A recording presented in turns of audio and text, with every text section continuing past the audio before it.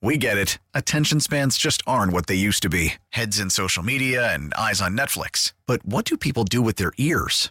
Well, for one, they're listening to audio. Americans spend 4.4 hours with audio every day. Oh, and you want the proof? Well, you just sat through this ad that's now approaching 30 seconds. What could you say to a potential customer in 30 seconds? Let Odyssey put together a media plan tailor-made for your unique marketing needs. Advertise with Odyssey. Visit ads.odyssey.com. Worried about letting someone else pick out the perfect avocado for your perfect impress them on the third date guacamole? Well, good thing Instacart shoppers are as picky as you are. They find ripe avocados like it's their guac on the line. They are milk expiration date detectives. They bag eggs like the 12 precious pieces of cargo they are. So let Instacart shoppers overthink your groceries so that you can overthink what you'll wear on that third date. Download the Instacart app to get free delivery on your first 3 orders while supplies last. Minimum $10 per order. Additional terms apply. This is Hit and Run on Sports Radio 670, The Score, Chicago sports station.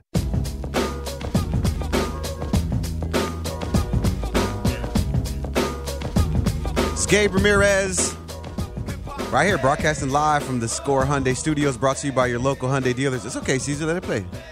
I'm talking over it. I've been doing this all weekend. Talking over songs and intros at Masflow. Big festival happening, hosting today as well. But today, right now, we're hosting Hit and Run. In for Matt Spiegel. And we get to talk a little bit of gambling. I love gambling. And this guy, not only does he know, is he a great number cruncher, but he's also the executive producer of my show on Saturdays on the BetQL Network. It's called Chalk Talk. Let's go ahead and welcome in on the Circuit Resort and Casino Hotline. Circuit Resort and Casino in Las Vegas, home of the world's largest sports book. My boy, Zach Krull. Zach, what's going on over there on the east side? Gabe, what's going on, my guy? Happy to be here. Thank you so much for having me. And just enjoying a big 2-game sweep of a doubleheader for the Mets over here. Whoa. But it was a great Coming in hot. You do understand that you're on – this is not Chalk Talk on BetQL. You're actually on the radio in Chicago, so people might find you. It's a different kind of vibe here, buddy. Oh, I know, man. And it's been a down season for the Cubbies. I know they'll get things turned around quickly, hopefully. But it was an exciting double header yesterday. 2 very good games, both ending in extra innings for the Mets yesterday at Wrigley Field. Yeah, tough. What's your take on the Mets? I mean, obviously, what I said earlier was that this was sort of, the Mets were a measuring stick for the Cubs. It's where they want to be in a couple of years. And there are those games throughout the season, regardless of how well you're doing or how poorly you're doing as a franchise. You do see those games on the calendar, and you're like, how bad are we? We're not that bad. We can play well against some top-tier teams, and they did. They pushed them to the brink, like you said, extra innings. But you're the Mets guy. What's your take on the Mets team, and how far do you think they can go in this as the season winds down? Gabe, it's funny, man, because as a Mets fan, you just get so used to over the years watching them show you some promise, show you some hope, but so many times they let you down. Last year at this time, the Mets went into the All-Star break in first place, and it totally fell apart in the second half. But this year, it just feels a little different, bringing in a first-year manager in Buck Showalter. And throughout the season, the Mets have been a very good team, but there have also been times where they face some adversity, and every time they've stood up and responded very well. This right before the Cubs series, they had a big 3-game set in Atlanta. A lot of Met fans were nervous, took 2 out of 3, and as of right now, they have a 2.5-game lead over the Braves in the NL East. Both those teams are really good. Both those teams could do serious damage in the playoffs, but I've just been very impressed by the way each and every time the Mets have faced some adversity, they've responded, and props to Buck Showalter for that, doing a great job in his first year here in New York. Well, speaking of adversity, the Cubs have lost 3 games straight to the Mets, and I'm a firm when talking about gambling specifically, Zach. I always look at that. I'm like, okay, well, are they going to get swept? Because this is a place to make money. Right now, today, the Mets are minus 145, Cubs plus 120, which is not a great line for an underdog and a team that's lost 3 straight right there. But do you feel as though the Mets are going to walk away with that sweep and minus 145 is looking good to you? Or are you taking the run spread there? Like, where's your gambling mind at when you're looking at this last game of the series?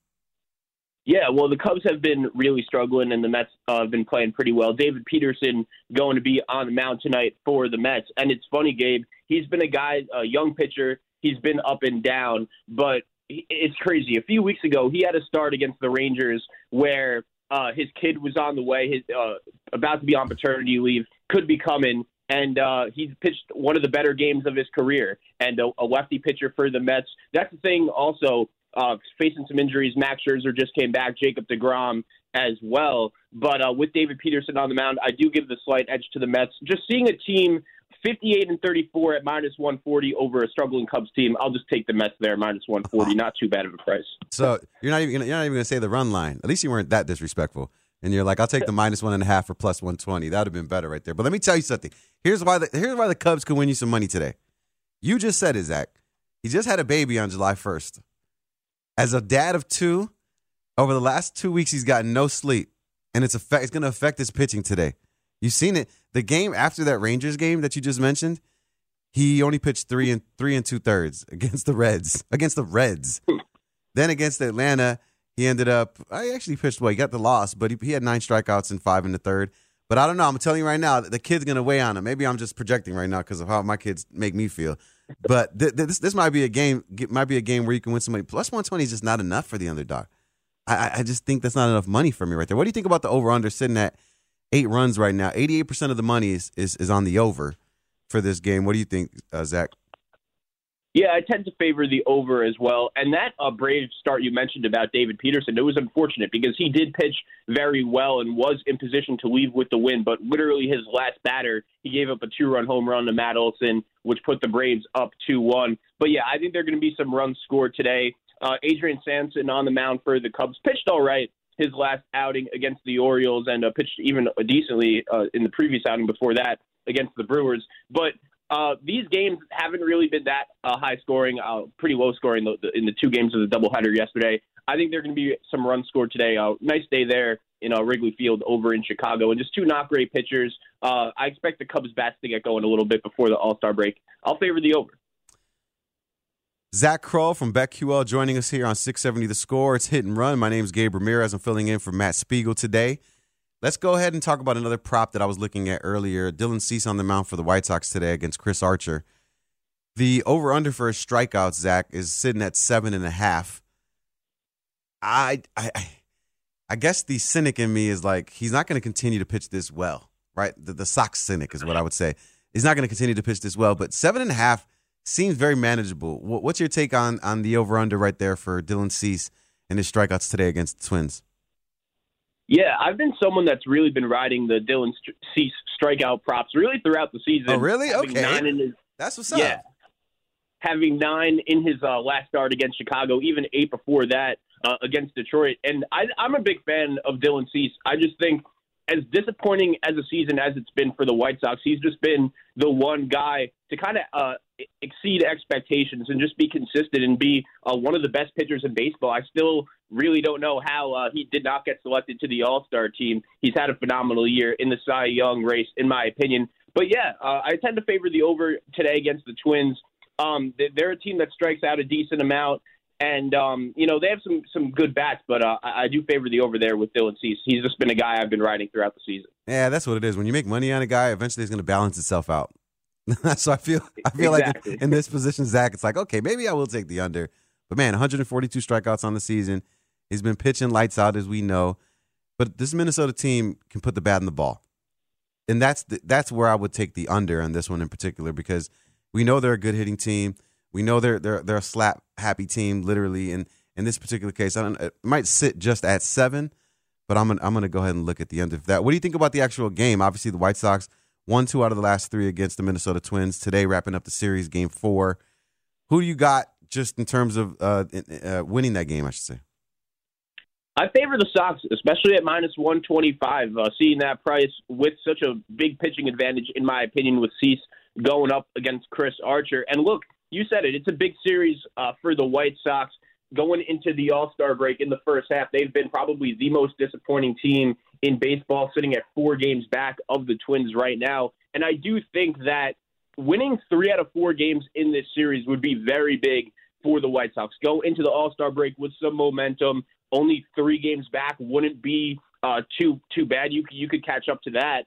And there's just a huge difference being 5 games back or being 3 games back, especially going into the All-Star break. I know it's not officially the halfway point in the season, but it's the unofficial halfway point. And I expect the White Sox to get a big win with our guy Dylan Cease on the mound. It'll be good for the White Sox to get back to 500. They've split their last couple of series against the Guardians and the Tigers, and so I would hate for them to do it again as a Sox fan. I would hate for them to then split this because it just means you're living in mediocrity, right? You want them to sort of have some momentum. Everybody wants them to be playing up to the level that they thought they were going to be at the beginning of the season. 91% of the money, 91% of the money is on the Sox run line, -1.5. So clearly the thought there is Dylan Cease is going to keep them to a low output, and the White Sox bats are going to continue to be hot. But I don't know, man. Those are the ones where my emotions get involved. And if we all, if everything happened the way we thought it would, we'd all be a lot richer. And that doesn't happen, Zach. We know this from our show, Chalk Talk on BetQL, that's not the case. So that's one of those ones where I just stay away from. I'm just like, I'm not going to bet the Sox. Because if they lose, then I'm going to be really upset. I'm already going to be upset if they lose. Because then they're splitting the series and they're 2 games under 500 and you're 5 back. But if you win, you just got to take it, have yourself a beer, enjoy yourself. We're talking to Zach Kroll. He's joining us on the Circuit Resort and Casino Hotline, Circuit Resort and Casino in Las Vegas, home of the world's largest sports book. So what are some other games? Actually, you know what? Before you get to the games that you think of that we can make some money on, I want to talk specifically about the Red Sox and the Yankees. Chris Sale on the bump going up against Garrett Cole. That's a fantastic matchup right there. Who do you got in that game? Who are you leaning towards? Yeah, so that is a fantastic game, and the Yankees right now coming in at -185, Boston +165. And Gabe, it's crazy. Garrett Cole's last start against the Cincinnati Reds, of all teams, he couldn't have been better. 8 shutout innings, and the Yankees actually went into the 9th inning with a 3-0 lead, and Cincinnati all of a sudden comes back, and they get the win 4-3 over the Yankees. It was a surprising loss. And the Yankees, they've been the best team in baseball all season, +300 to win the World Series, 63-28 right now. But it's crazy. What they do so well is they win 1-run games. They have the best record in baseball in 1-run games. So that is a really good attribute to have. In terms of today's game, I do favor the Yankees at -185, and I would even look into the run line at -1.5. Matt Carpenter, I know he's a former Cardinal, and a lot of people in Chicago are familiar from his days in the NL Central, but he has just been tearing the cover off the ball. The Yankees brought this guy in. He was cut by the Texas Rangers out of spring training, and he's just been hitting great. 2 3-run homers last night. The Red Sox can't get him out. And Chris Sale, only his second start back, never a great idea going into Yankee Stadium, and the Yankees' bats are pretty hot. I do favor the Yankees, and I would even look at them at -1.5 on the run line at +115 for today. Man, usually you and I, we're right on the same page, Zach. This one, maybe it's because I feel like my producer, Cesar Perez, where my homer heart is beating. I hope that Chris Sale gets on the mound, rips off his jersey, and there's a White Sox shirt underneath. Because I'm favoring him right now. He looked great in his first outing, didn't give up any runs. I'm talking about Chris Sale, of course. And, Garrett Cole, his last outing just like 10 days ago, was against the Red Sox. And didn't necessarily, it was, it's Garrett Cole-esque, but he gave up 5 earned runs in that one. So it's almost as if there's, a little bit more umph there for the Red Sox. But you mentioned it, though, yourself. You said they've won a lot of 1-run games. You're talking about the Yankees. So in this one, if I have Chris Sale on the bump and I get a 1.5, I might do that. Sitting right now, the Red Sox -120 with a 1.5. So I think to me, that's where I'm leaning with that one in particular. The over-under sitting at 7.5.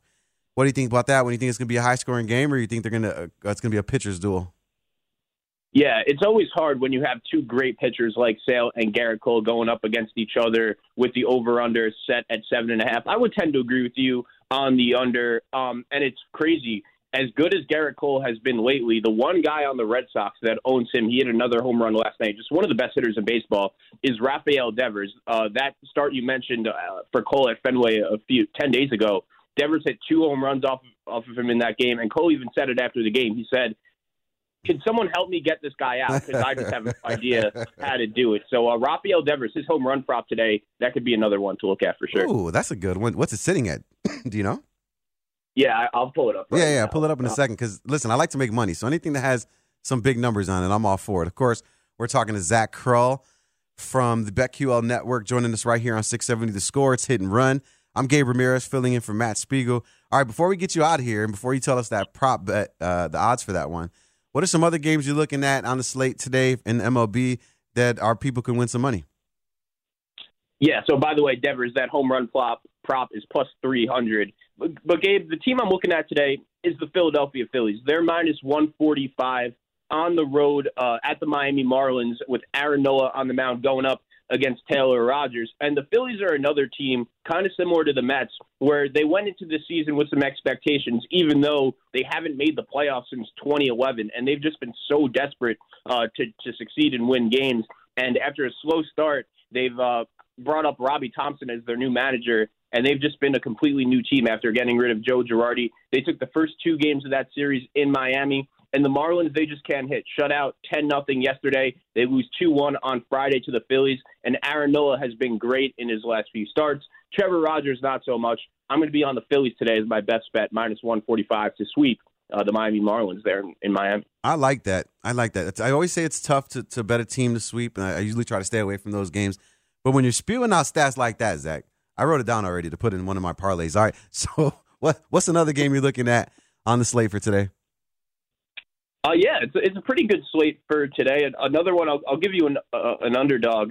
The Texas Rangers, they are currently plus 115 at home today against the Seattle Mariners. And it's crazy with the Mariners. They are the hottest team in baseball, winning 13 consecutive games, winning another game yesterday in the 10th inning over Texas. But I'm going to be with the Rangers. Glenn Otto, he's due for a big start. Chris Flexen going to be on the bump for Seattle. He has not pitched so great in his last few outings. And the Rangers are one of those teams. I've been taking their team total over in the past week as well, making some money off that. They're a team that finds themselves into with a lot of slugfests. But with Glenn Otto on the mound, I'll be on the Texas Rangers today at plus money over Seattle. I like that. Texas in the over. Go ahead and take Philly to go ahead and sweep. And then he's a Mets fan, so don't listen to him when he talks about the Mets beating the Cubs today, man. Win yourself some money. Take the Cubs. Zach, thanks so much for hanging out with me, man. I appreciate you holding me down on Saturday and, of course, today as well. I'll see you next week on the show, all right? Gabe, thanks for having me, my guy. Have a good weekend. Of course, from the East Coast BetQL Network, Zach Kroll joining us right here. We're inside of Hit and Run. This is fun. This is my first time doing this show. I love talking baseball, especially the gambling line angles. That's my favorite. That's where I'm really trying to win some money. But we're also getting an opportunity to talk about the young guys and the farm systems of our teams, the Chicago White Sox and the Chicago Cubs. Who are some people that we should be looking at? The draft is here, and in order to find that out, we are going to be talking to none other than Keith Law, baseball writer for The Athletic. He's going to be talking to us about the MLB draft that's coming up, and who are some people in the Cubs and Sox organization that we should be having an eye on that might be up this season. We'll talk to Keith Law on the other side. It's Gabe Ramirez in for Matt Spiegel on Hit and Run right here on Chicago Sports Radio 670 The Score. This is Hit and Run on Sports Radio 670, The Score, Chicago Sports Station.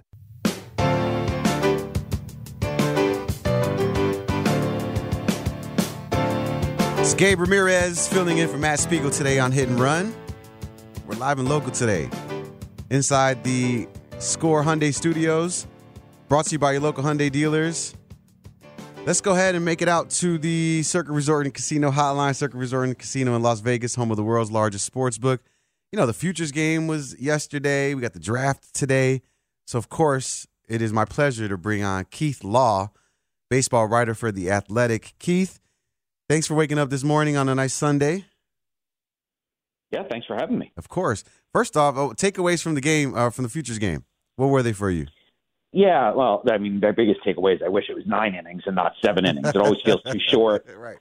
And we get guys, I think Yasver Zaleta from the Blue Jays threw 1 pitch. That was his entire day. So it's not really quite what you're looking for. But there were a couple pitchers who really stood out. That's usually what happens in these showcase games, right? You get a starter like, Yuri Perez from the Marlins, Bobby Miller from the Dodgers. They're used to going 6 innings. And they're told, hey, you got 1 inning, 15 pitches. Just go air it out. So Miller was up to 100. Perez was up to 99. Both those guys showed a full mix of 4 pitches, some pretty good secondary stuff. So, I mean, they stood out a good bit more than the hitters did. We did see some pretty impressive stuff from some of the hitters. I would say Jason Dominguez, who's only 19, Yankees prospect, going dead center off a 94-mile-an-hour fastball when I think he was the youngest player in the game. If he wasn't the youngest, he was very close to it.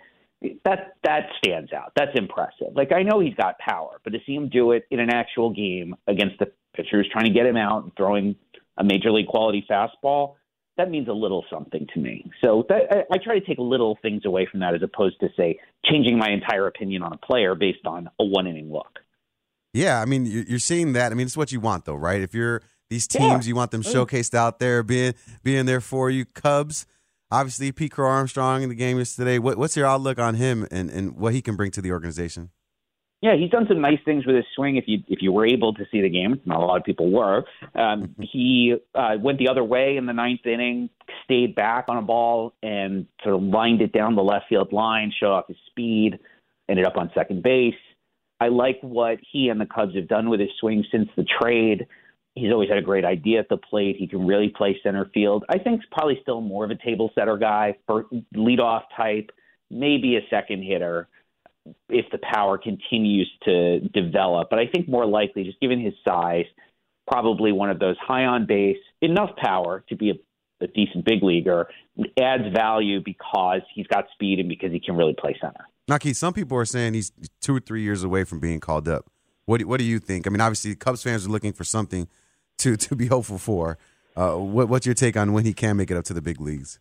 Yeah, that's probably right. That whole group, him, Kevin Alcantara, who came from the Yankees in the Rizzo trade, Kevin Made, James Triantos from last year's draft, those guys are probably all at least 2 years away. And look, if a guy gets called up a little sooner and, up and down, I'm not talking about that. When does a guy get called up with the idea that he stays and he's playing every day in the lineup? That's when I think this whole group of guys, all of whom have either they started in high A or they've been just promoted to high A, that's when that group starts impacting the major league lineup. I feel like I even forgot another guy. There's Owen Casey, who came in the Darvish trade. That whole group, that's going to produce 3 or 4 big league regulars, I think. But they're probably a solid 2 years away from having that impact in the big leagues.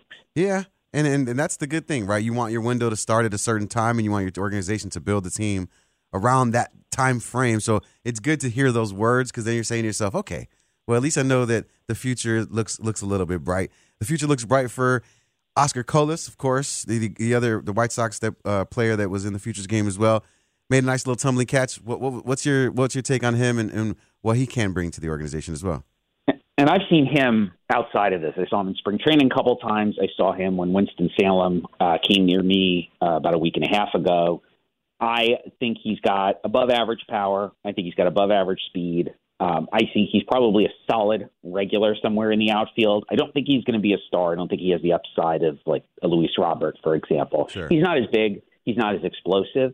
But I think he's got a chance to be a regular. And honestly, for what I think they gave him like $2.5 million back in January. That's a pretty good outcome. And I think he'll probably get there a little sooner than, say, these Cubs guys we're talking about. He's a little bit older. He's a little bit more experienced. The thing that he still needs to work on is some of his pitch selection. It's not even just so much recognizing types, but I have seen him offer at some pitches that probably he'd be better off letting go by. And that is an experience thing. Yeah, and belief in yourself and in your bat and what you can do, right? Yeah, hopefully he makes a turn in that. The Orioles are hoping that the guy they draft today ends up in the Futures game. Eventually, they have the first overall pick. Who do you is a shoe-in for the number one, or do you think something's going to happen there? No, there's definitely no shoe-in, and the word is they're even still saying to other teams, we're down to 5 guys, which is kind of silly, right? The first pick is in a few hours here. You should have it down to 2. Right. But this draft does not have a no-doubt 1-1 type of guy. There is Drew Jones, Andrew Jones' son. He is number 1 on pretty much every public board. He's number 1 on mine, Fangraphs, MLB Pipeline, ESPN. We all agree he's the best. Where we disagree a little bit is he far and away the best, or is he just the best of this particular group? And I'm in the latter camp. I think there's several other guys they could legitimately take with that first pick and walk away very happy, feeling like they got a great player. And they might be able to get a better deal if they decide to take someone else and save, say, $2 million on the signing bonus. The way our draft works, they can take that money then and put it towards other picks. And there are plenty of guys they could take. They have extra picks. They have 2 extra picks this year. And plenty of high upside high school guys they could take that money, give that money to walk away and say, hey, we didn't get Drew Jones, but we think we got 3 first-round talents in total in our entire draft class. Yeah, it's going to be interesting to see what they do. Are you? I mean, obviously, what can MLB do to make the draft just more exciting? It seems as though people have been catching on as of late, But like, do you think there's anything they could do to make it be the spectacle that maybe the NFL has or NBA has? I think it's always going to be niche because we take high school players and they don't come right to the big leagues like they do in those other sports. But that's fine, right? Let's do the best we can with what we have. And to me, the two things they could do differently are, one, allowing more trading of draft picks. We just had a trade of a draft pick where Atlanta traded 3 minor leaguers, one of whom was himself a pretty well-known prospect, Drew Waters, to Kansas City for one of the few draft picks that you can trade. You can trade your competitive balance picks, but that's it.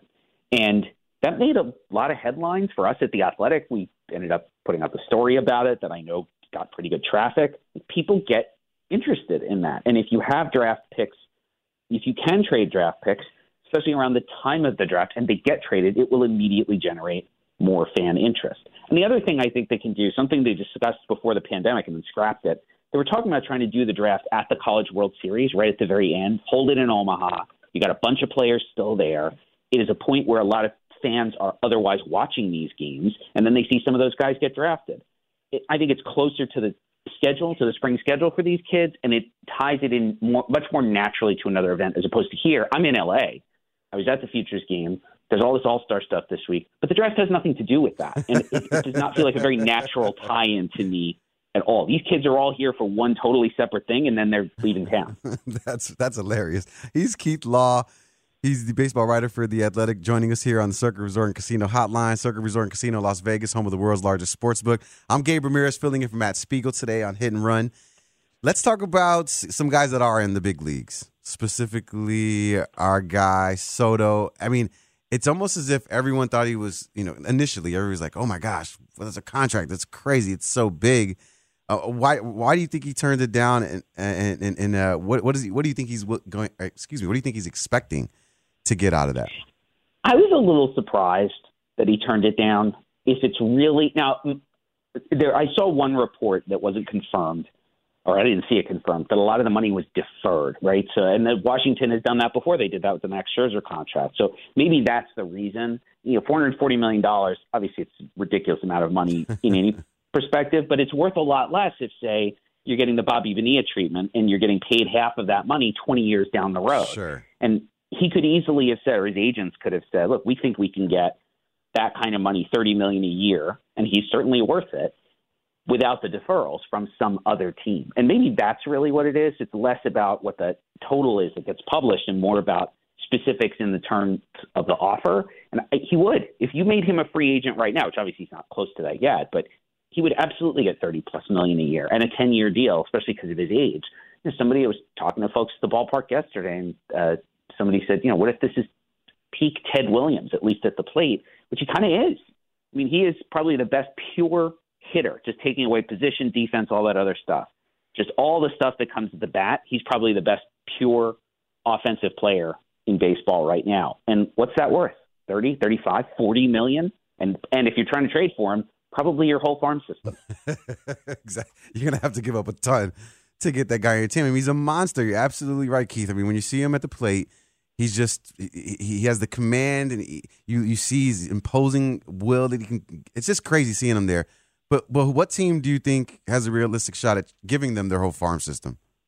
Now, just looking at who's got the prospects, the easiest call is the Dodgers, right? They have the best farm system in baseball coming into the season. I don't really think that's changed. If anything, I think their farm system's gotten a little bit better, and they have the resources to give him whatever contract he wants and not even blink. I think they're the most obvious fit. I think that the Yankees and the Mets are going to keep coming up in these conversations. I'm not saying they can't do it. Both of their systems are a little bit down from, compared to, say, the Dodgers. The Dodgers are the obvious one, where the Mets system is very top-heavy. They basically say, hey, take our top 3 prospects, and then they wouldn't have a whole lot left after that. They may decide it's worth it to get one of the best players in baseball. Whereas on the Yankees side, I like the Yankee system. There's some depth there, but most of their better prospects have not looked great so far this season. We did have Anthony Volpe in the Futures game yesterday, and I like him a lot, but he's had just an okay season so far. And I think that for him to headline a deal is probably not going to be enough for Washington. I'm also thinking Mike Rizzo's been the Washington GM for forever now, and he likes prospects. When he trades for prospects, he likes prospects with name. Like, he wants a guy who's famous, who's super highly ranked, who fans and media and people in the organization are going to say, oh, you got that guy? That's the Dodgers can do that. The Dodgers have several guys potentially like that, where they could swing a deal that way. And they might be the best positioned out of anybody to do that because they have some star value prospects, some high name value prospects who project as stars, and they actually have some depth in the system. I'm not sure there's another club that could beat them. If the Dodgers say, we want this guy, they get the guy. I think they could put together the best offer out of anybody. After that, you're talking about systems like the ones I mentioned, the Cardinals maybe, possibly the Red Sox, but they were all flawed. I don't think they could beat a good Dodgers offer. When you hear about the Dodgers getting Soto, you're just saying to yourself, the rich just continue to get richer in that situation. Mm-hmm. And I mean, he's 23 years old. It's not like you're talking about some guy that, is 29, late 20s, early 30s, 23 years old. And to me, Keith, the 15-year deal just seems scary. If I was that age, because then you have to put yourself at that age and you're thinking to yourself, what that look like? Like you said, is it deferred money? But what kind of deal do you think he'll eventually get when and if he does land on another team? Since it'll be an extension, not a free agent contract, I wonder if, just speculating here, does he try to take a shorter term deal that lets him hit free agency at 30 or 31 and say, look, pay me like a superstar for 7 years because I'm that good. I'm going to go out and get to free agency and get another massive deal when I'm 30. We've seen plenty of 30-year-old position players get 8 to 10 year deals in free agency that pay them top of the market salaries. If I'm him, his agent, I'm thinking, why can't I do that? Yeah. I'm as good as every one of these guys. Don't be surprised if that ends up happening, if all this 15-year stuff ends up a little bit of smoke because of this deferred money issue, and instead he does a more traditional route and gets the 7 or 8 year extension. The number one rule I learned in economics when I was studying is money today is worth more than money tomorrow. So get the check today and then worry about that 30-year-old check a little bit later. I'm Gabe Ramirez. He's Keith Law, baseball writer for The Athletic, joining us here on 670 The Score. Let's talk about some potential trades that could be happening, whether you're a seller like the Chicago Cubs or you might be a buyer like the White Sox. Let's start on the south side of the city. Can the White Sox get better at second base with the crappy farm system that they have? They have players who other clubs like. They have Brian Ramos. They have Colson Montgomery, who might actually be too good to trade at this point. Yeah. It's not a great farm system. They have strip mined that farm system to build a contender, which is what you want, right? They promoted some guys and they traded a bunch of others. I'm good with that. That's how you build a contender. That is the purpose of a farm system. There's no trophy for having Keith Law's number one farm system in baseball, and I promise you, there will never be one. I love that. But what the other thing the White Sox can do is potentially put some money into it. If they see a player out there and say, look, we'll take the whole contract and give you one of our second-tier prospects, Lenyn Sosa, who looks like he's really turned a corner this year. I like Brian Ramos. I don't mean to denigrate him by saying he's a second-tier prospect, but Colson Montgomery is the one guy in the system where I'm like, that guy, I might keep that one. I saw him play incredibly at shortstop, too, which I never saw him in high school. All the notes I had him in high school was too big, awkward, not going to stay at short.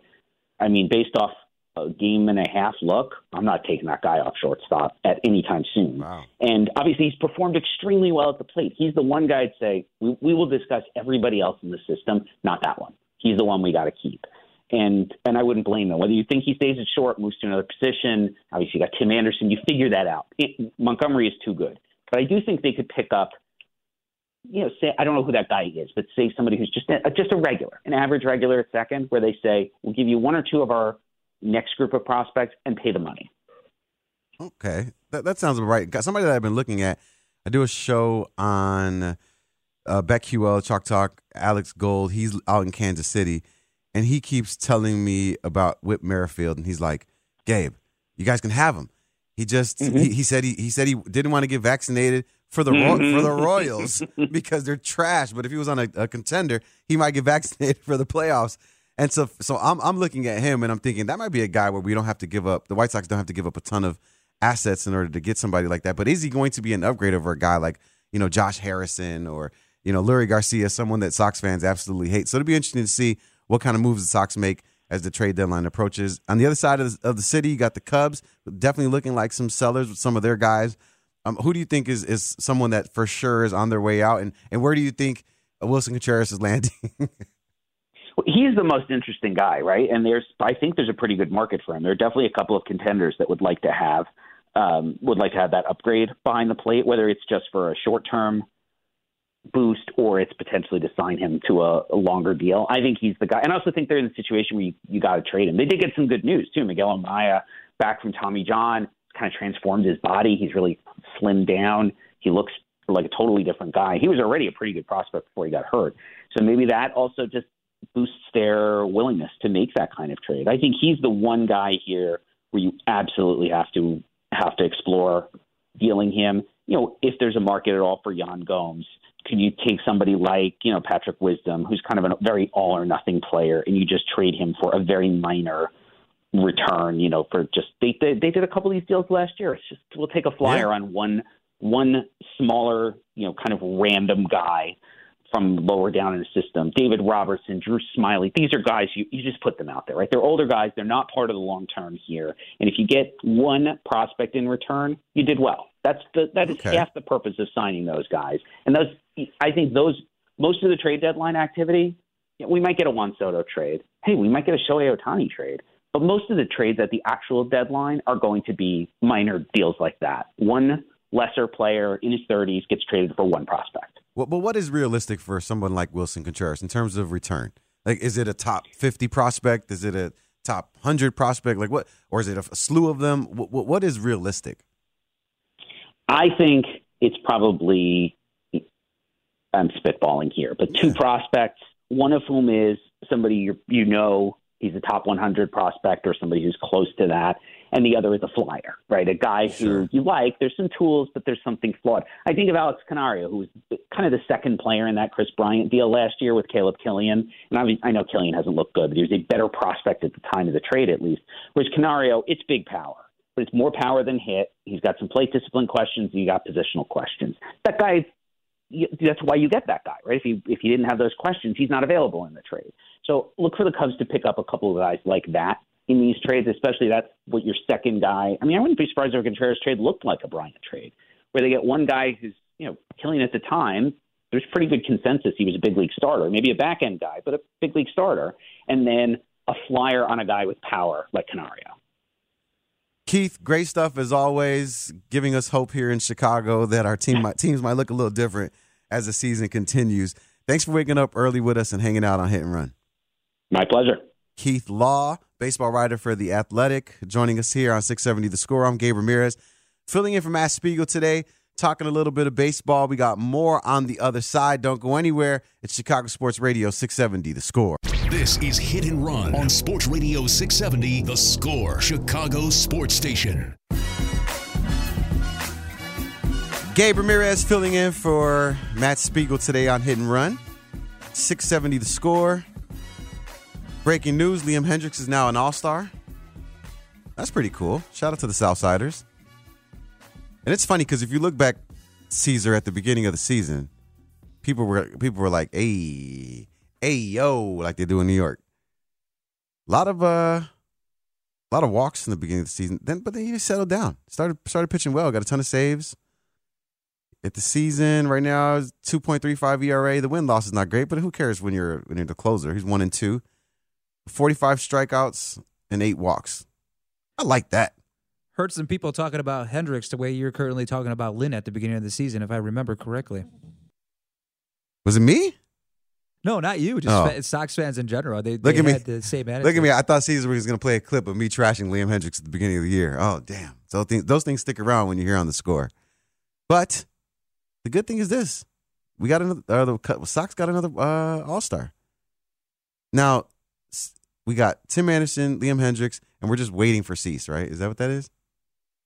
Is he going to be another one named, do you think? Like an alternate? A replacement, right? Yeah, I mean, like Verlander's not going to pitch, and then they got Cease in there somewhere? I think Cease is like the number one alternate in waiting, if that's a thing. That is a thing, actually. You know those exist. Because then they get upset when they don't make the roster initially, and because it's like an NBA All-Star game, you know? Some of the stars feel like they don't want to play, and then you get the alternate guy, and he's like, yeah, I was supposed to be here anyway. But Liam Hendriks been pitching great as of late. Hasn't given up wait, is this right? Hasn't given up an earned run since May?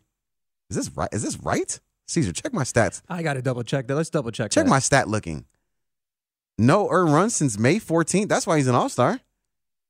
Against the Yankees was the last time he gave up a run. That's crazy. Please check that as fast can be. But that's right, based off what I'm looking at right now. Jeez. Shout out Liam Hendriks, the brand new all-star for your Chicago White Sox. That just broke right now. Also, something that broke is the lineup for the Chicago Cubs today. They take on the Mets, 1:20 right here on 670 The Score. Pre-game starts at 12:45 with Zach Zaidman, of course. We got Christopher Morel leading off, playing center. Gosh, he's been playing so good lately. It's just fun. He's a fun guy to watch. When he's up at the plate, you stop what you're doing because you're not sure if he's going to hit a homer or if he's going to get a single and then steal every base on the way home. What we got, Caesar? I'm pure right? Pure energy. I love him. Morel, I'm talking about. Oh, I thought you were going to fact check my Liam Hendriks no run since May 14th. I'm seeing the same actually from. That's crazy. That's why he's an all-star. That's insane. How did I not know that? That's a phenomenal stat right there. Shout out Liam Hendriks. Okay. He's back, baby. Getting back to the Cubs. Wilson Contreras catching today, batting in the 2-hole. Where's your favorite spot in the lineup, Caesar, for Contreras to be? DH batting first? Is that where you'd put him?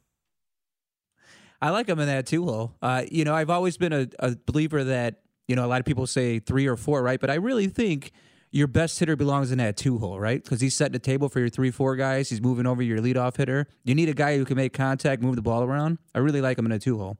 You know what it is? Maybe I'm just the old guy that's living in the past, and I'm always just thinking of small ball. Small ball just for me is beautiful.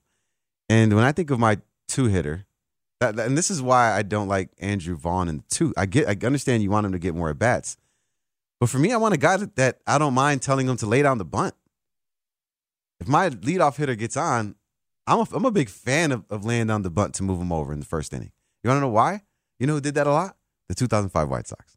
And they scored a ton of runs in the first inning that year. And yes, like I said, I gave the caveat. I'm the old guy over here reminiscing. It's okay, Caesar. I could do that. But not even just bunting. You need a guy in that 2-hole who's going to hit a ground ball to the right side. Do what he has to do to move that runner over. That's why I like Moncada in the 2. Build up his confidence. Switch hitter.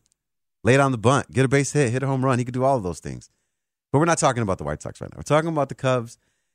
Batting third. They got him in the DH role, Ian Happ. And then a guy who's just phenomenal yesterday, Seiya Suzuki, coming in at cleanup, playing right field. You like seeing him back in the lineup, Caesar? Yeah, I mean, who else is we're going to put out there, right? I mean, it sucks to say, but I like seeing anyone that gets a hit back in the lineup. Yeah, who else is going to put out there? By the way, we have a texter checking in from 630, points out a good point here. Hendriks was hurt for a good amount of that time, or not a good amount, but it's some of that time he did not give up an earned run. Wasn't he hurt? He might have went on for a little bit, but I mean, he still has a ton of outings. I mean, because you're still at, what's that, 3, 6, 9, 12, 15, 16, 17 outings. So how about if I say it like that?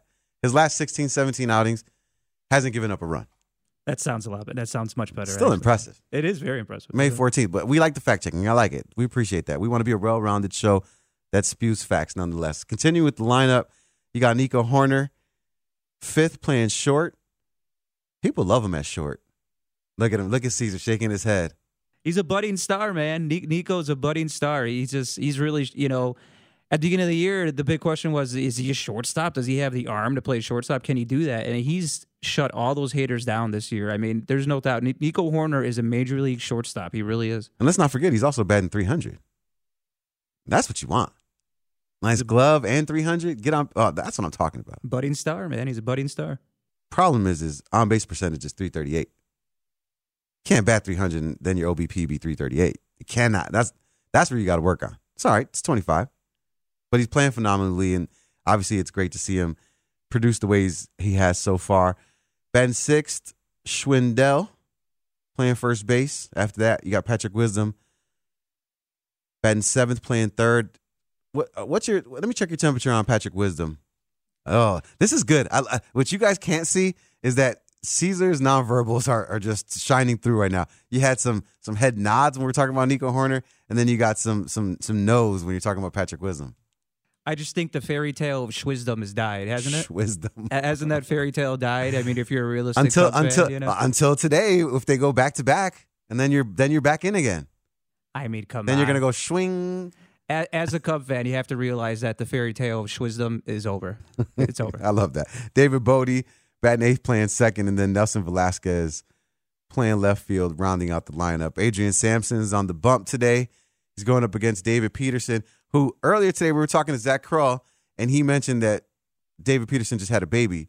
And as a father of two, I'm telling you right now, Cubs plus 120 is not a bad bet, even if you take the run line. Make some money on yourself. All right, it's Gabe Ramirez filling in for Matt Spiegel here on 670 The Score. It's Hit and Run. We're going to talk to Brian Smith, who I had him on my show. I do the night show here at 670 The Score. I had him on my show last week. He did a phenomenal job filling me in on all the Cubs prospects, people that they should be looking at, and with the draft happening today, I'm curious who he thinks the Cubs are going to pick. Who's on his radar? We'll talk to Brian Smith on the other side of this. I'm Gabe Ramirez. It's Hit and Run on Chicago Sports Radio 670 The Score. We get it. Attention spans just aren't what they used to be. Heads in social media and eyes on Netflix. But what do people do with their ears? Well, for one, they're listening to audio. Americans spend 4.4 hours with audio every day. Oh, and you want the proof? Well, you just sat through this ad that's now approaching 30 seconds. What could you say to a potential customer in 30 seconds? Let Odyssey put together a media plan tailor-made for your unique marketing needs. Advertise with Odyssey. Visit ads.odyssey.com.